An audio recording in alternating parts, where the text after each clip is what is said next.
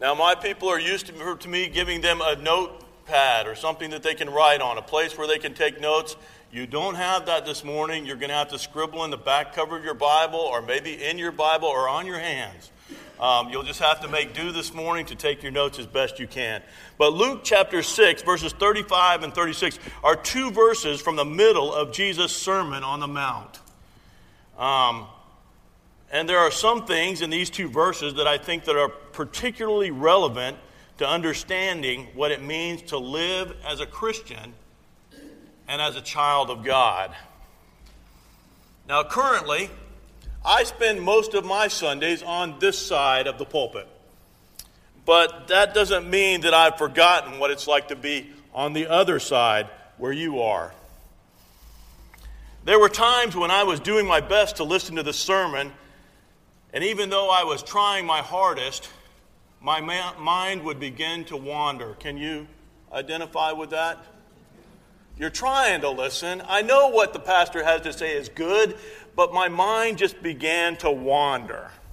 And although technically I was still hearing everything that was said, in truth, I had stopped listening and my mind and thoughts were miles away. The pastor's words had become a sort of background noise to my mind's other thoughts. But sometimes the speaker, while I was caught in this state of semi-daydreaming, would say something that would catch my ear again, jolting me out of my daydream and regaining my attention. And I think that is what we have here in these two verses from the middle of Jesus' Sermon on the Mount. If your mind had begun to wander, if you had been back when Jesus was preaching, and I'm not saying that anybody would ever have their mind wander when Jesus was speaking, but maybe you'd traveled a long way to get there, and maybe it was kind of hot out there on the side of the mountain, and maybe you were just a little bit worn out from a long day's work the day before, and your mind had begun to wander. Well, when Jesus said what he says in verses 35 and 36, he says something that is so opposite of how I think and how I live that it would regain my attention, and I think it would regain yours. Did he just say what I think he said? What does he mean by that? Well, if you have your Bibles open to that passage, let's go ahead and read those two short verses from the middle of this sermon.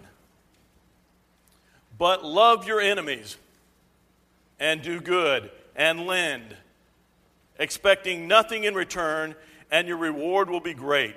And you will be sons of the Most High, for he is kind to the ungrateful and the evil. Be merciful, even as your Father is merciful. Let's pray.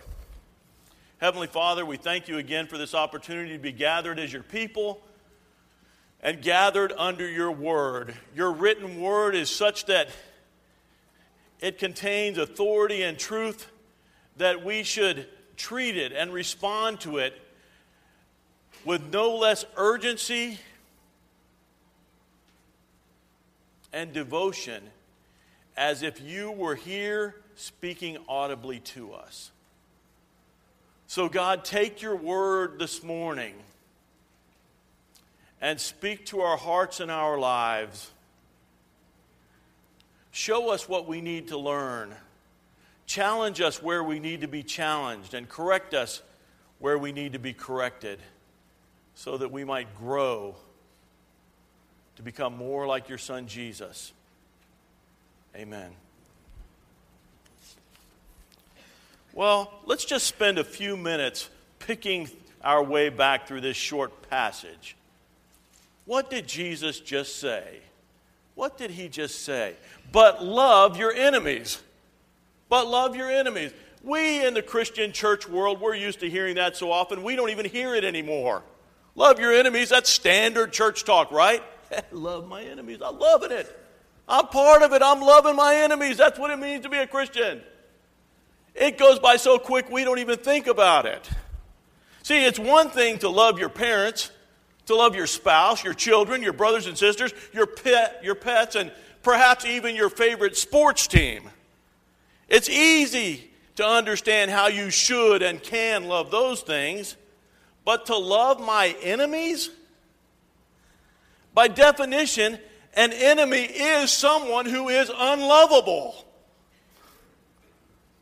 An enemy doesn't love you and wants to see harm and difficulty come your way. How do you love somebody like that? But yet that's what it says, but love your enemies. Okay, I love my enemy. There, that's it. Satisfied? Got it out of the way. How many people say, I love my enemies? I love my enemies. Yeah.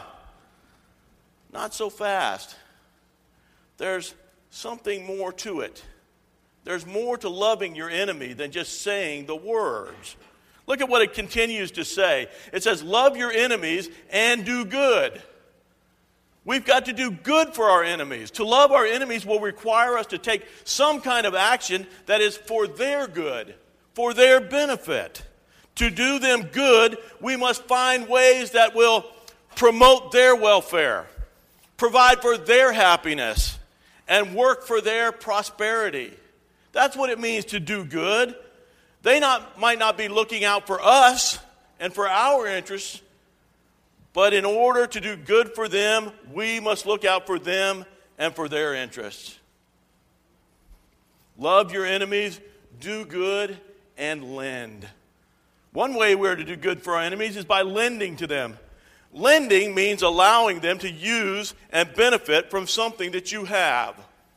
If I have something and you need it or could use it and I let you borrow it, that's lending. You understand how that works. Used to be people would come over and borrow a cup of sugar and you'd say, oh yeah, here, have a cup of sugar, and you would expect, they'd take it and make a cake or whatever, and a little while back, later they'd bring it back. But you'd let them have the sugar so that they could make whatever they were making. What do you have that would make your enemy's life better if they had it? What is it that you have that would make your enemy's life better if they had the use of it? Your lawnmower? Your favorite tools? Some groceries? Your car? Your influence? Your time? Your money? Are you willing to offer those things to someone who doesn't like you and who will probably abuse and misuse whatever you lend to them? The answer to that question will help you to discern whether or not you truly are loving your enemies. It's easy to say the words, but to get down to the business of loving our enemies will take some sacrifice. We need to come to face with the reality of whether or not we are truly loving our enemies or whether we are just continuing to love ourselves. Look at the next line. Look at what it says there. Do good and lend, expecting nothing in return. That isn't how lending works. That's not how lending works. If we had to think, that's not how it works. When the bank lends you money so you can buy your house, they have some expectations, don't they? Or maybe you borrowed money to buy a car. When you do that, the lender has some expectations, don't they? Yeah. They expect you to make monthly payments to them. They expect you to pay that money back, don't they? I'll tell you what, if you don't make the car payment, try that a couple months in a row. You'll walk out in the morning ready to go to work, you've got your keys in your hand, and all there is a nice spot in your driveway where a car ought to be. Do that with the electric company at your house. And as the sun goes down, it will be darker and darker where you live. See, they've loaned you the electricity on the idea that you'll pay for it. The banks don't just want you to pay back the original loan amount. What else do they want? They want interest. See, if you borrow $500 from the bank, you don't just pay back $500. You pay back $500 plus interest. the more money that you pay for the privilege of borrowing.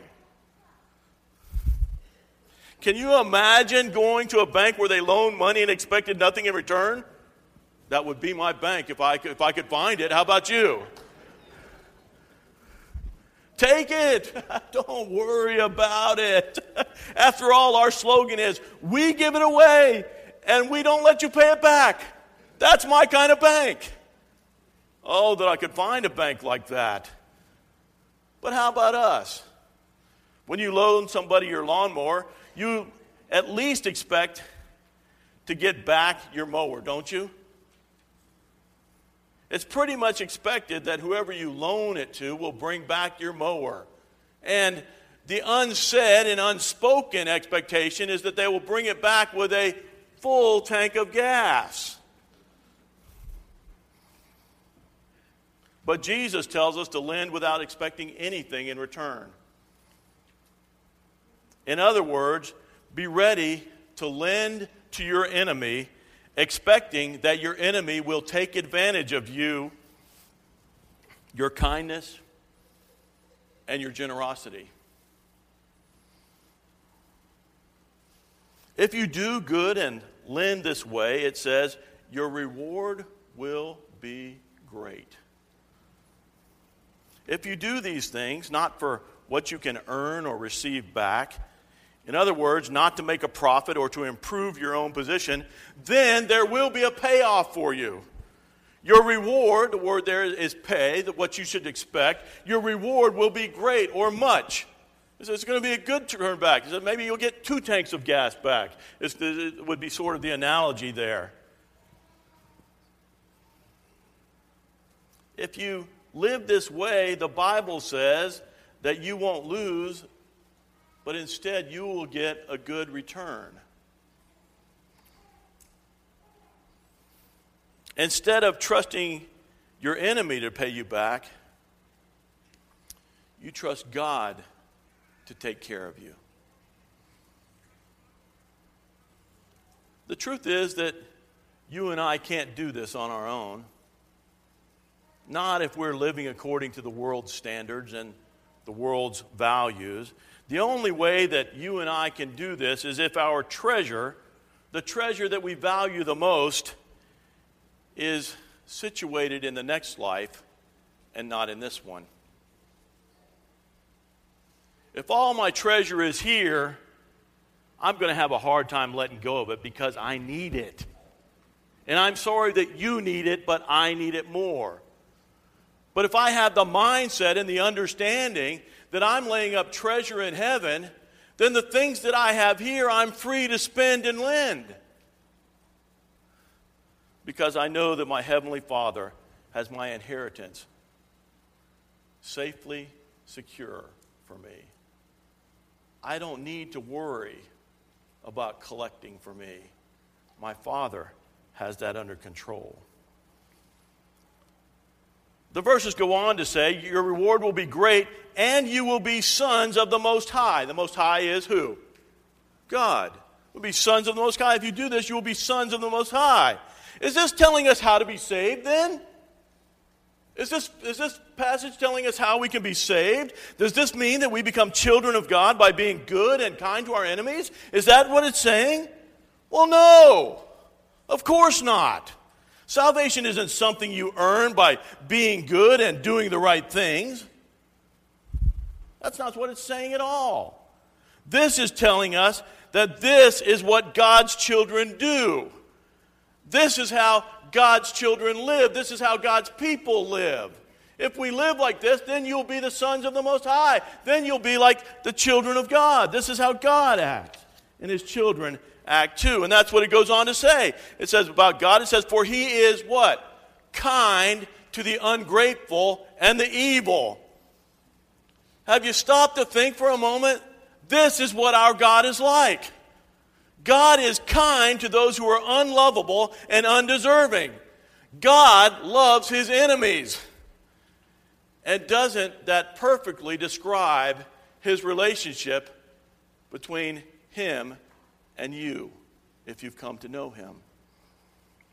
From Romans 5, we see this explained where it says, "But God shows his love for us in that while we were still sinners, Christ died for us." It goes on to say, while we were enemies, we were reconciled to God by the death of his Son.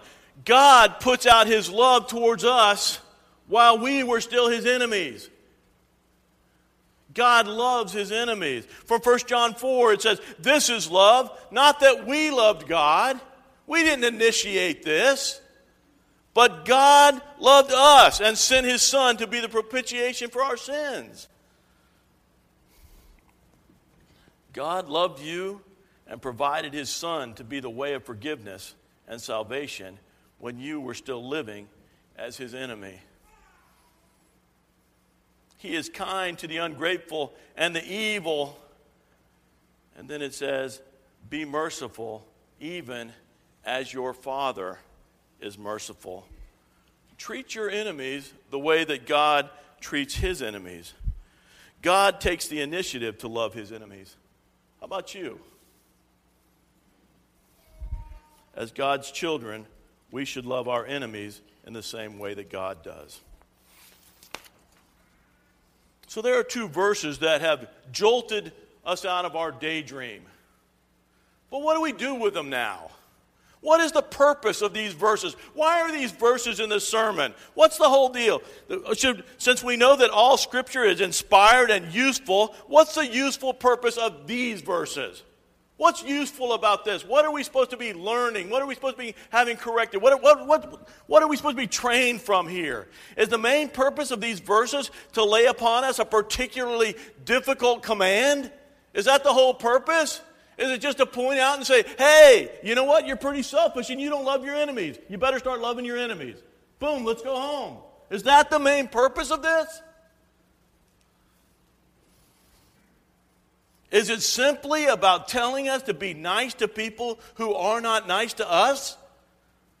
Or, just perhaps, is it pointing out to us something about the fundamental essence of what it means to live as a Christian and as a child of God? Let's turn back in your Bibles just a page or two to a familiar story about Jesus in Luke chapter 2. Luke chapter 2.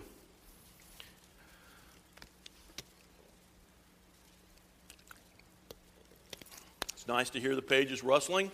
At least you're pretending. But Luke chapter 2, verses 41 through 50. How many of your Bibles have like that little heading right there that sort of tells you what's going on? So you kind of have, even without reading it, you can see what's going on. The boy Jesus in the temple. This is the story where Mary and Joseph can't find the boy Jesus, remember? They'd been in Jerusalem for the Passover and were traveling home to Nazareth when they discovered that Jesus was not with them. Any parent who's ever lost a child for a minute or two can sort of relate to the frantic and fear responses that Joseph and Mary might have had. It says they had already gone about a day's journey when they discovered that the 12-year-old Jesus was not with them. Can you imagine? They thought maybe he was with relatives or somewhere in the caravan, but he wasn't with them. And they were already gone about a day from the city. They didn't know if he was with somebody else or if he was still back in the city or if he'd fallen off the trail. They don't know. So what did they do? They headed back to Jerusalem to find them. And in verse 46 it says, after, get this, 3 days, they found him in the temple, sitting among the teachers, listening to them and asking them questions. After 3 days. You know what this tells me? The temple probably wasn't the first place they went looking. This wasn't the first place they went. They went to the playgrounds, you know. They went to the movie theater. They went to all these other places kind of looking for Jesus, but he wasn't there. And finally, they're just worn out. They just happened to go on by the temple. And there he is in the temple after 3 days. His parents were understandably upset and said to the boy Jesus, here in verse 48, "Son, why have you treated us so? Behold, your father and I have been searching for you in great distress." Now listen to Jesus' response. Why were you looking for me? Why were you looking for me? Did you not know that I must be in my Father's house? Why were you looking for me? You could have easily found me. Didn't you know that I was supposed to be in my Father's house? I'll tell you something just a little about the translation here. The Greek word for house is not in the original. And I think this is a case where the King James Version actually does a better job of capturing what Jesus is saying here. Didn't you know that I must be about my Father's business? Where does God's business take place in Jesus' day? In the temple. Didn't you know that I must be about my Father's business? Jesus is saying something very profound about who he is and what should be expected of him. Didn't you know that I must be about my Father's business? And there's a reason that Jesus did not say, "You're right, Mom. I should have been hurrying back with you and Dad to the carpenter shop." There's a reason he didn't say that. You can probably just look across the page, and in Luke chapter 3, what we have is Jesus' family tree in verses 23 through 38. And the first of it says, Jesus, when he began his ministry, was about 30 years of age, being the son, as was supposed, of Joseph. He wasn't Joseph's son, was he? He was born of the Virgin Mary. But we have to go all the way to the beginning of Jesus' family tree to be reminded of who his real father was. Jesus is and was the Son of God. I've taken us through all that to make a point about the significance of sonship. Our culture's primary view of sonship is in relation to privilege. Because I'm a son, I get the family name. Because I'm a son, I get the family inheritance. Because I'm a son, I get the family's authority. Because I'm a son, I can use the family car. Because I'm a son, I'm able to help myself to whatever's in the kitchen. These are all the privileges that come along with being a son. But understand that the prevailing view of sonship throughout the ages and cultures is not necessarily one of privilege, but of occupation. Throughout most of the world and throughout most of history, sonship was most closely associated with what you do. If your dad was a farmer, you would be a farmer. If your father was a baker, you would be a baker. If your dad was a carpenter, you'd be a carpenter. People could tell whose son you were by seeing what you did and seeing how you lived. It was natural for the boy Jesus to be in the temple being about his Father's business because he's the Son of God. Luke 6:35 through 36 tells us a little bit about the business that our Heavenly Father is in. Our Father is in the mercy business. And his sons are in the mercy business too. Loving our enemies. How do you love people who hate you just because you're a Christian? Loving our enemies is what we're called to do. From what I see on Facebook, most Christians consider Muslims as their enemies. Would you agree with that? As you look up and down the posts on Facebook, don't we see, who's the Christian's enemy? It's the Muslims, right? They hate us. They've declared jihad on us. They want to kill us. What does it look like to love our enemies in a case like that?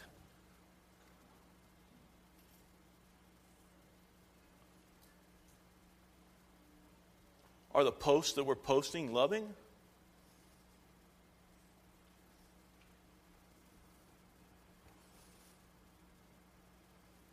Our Father's in the mercy business where he loves his enemies and we're to love our enemies as well. He's also kind to the ungrateful, it says.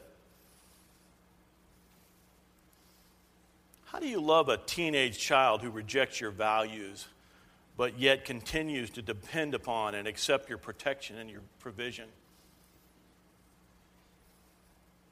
What does it look like to love when the people that you've done the most for are the same people that appreciate it the very least? He's kind to the ungrateful. It's not easy to be kind to the ungrateful, is it?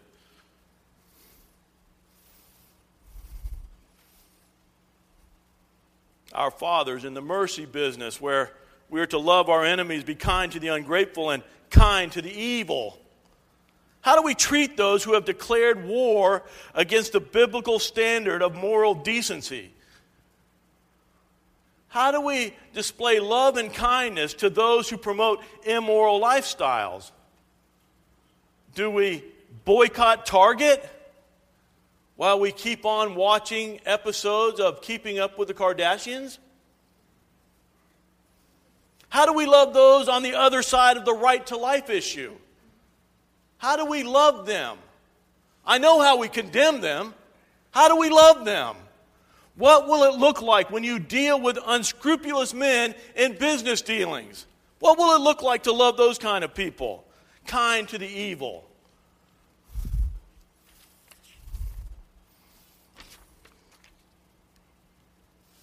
You see, by faith, we've been adopted as sons of God.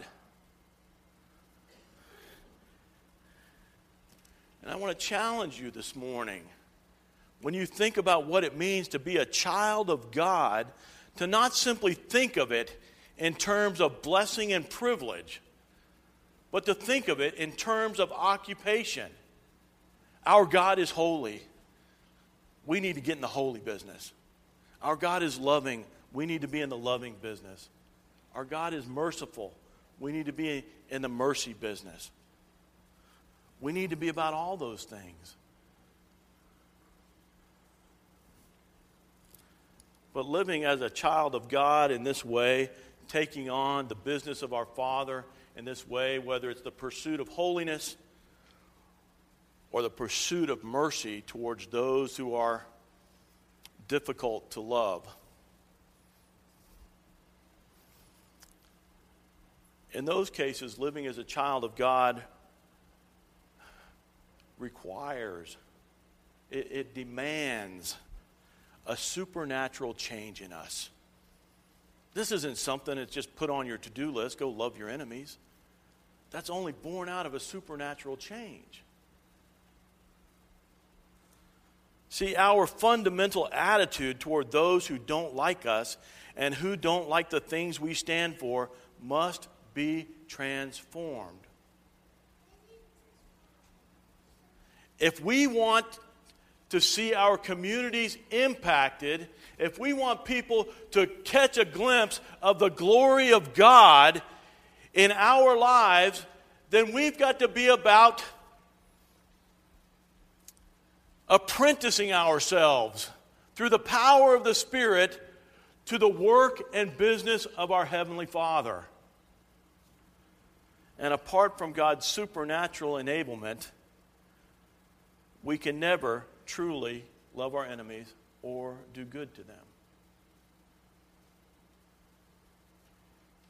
It's a natural byproduct of being a child of God. So know who you are and pursue your Father's business. Let's pray. Father, we thank you for your word this morning and for the reminder of not only the privilege of what it means to be a child of yours, but also the occupation of what it means to be your child. God, help us to be about your business. Help us to observe your Son Jesus and to learn from him what it means to live as a true child of God. Amen.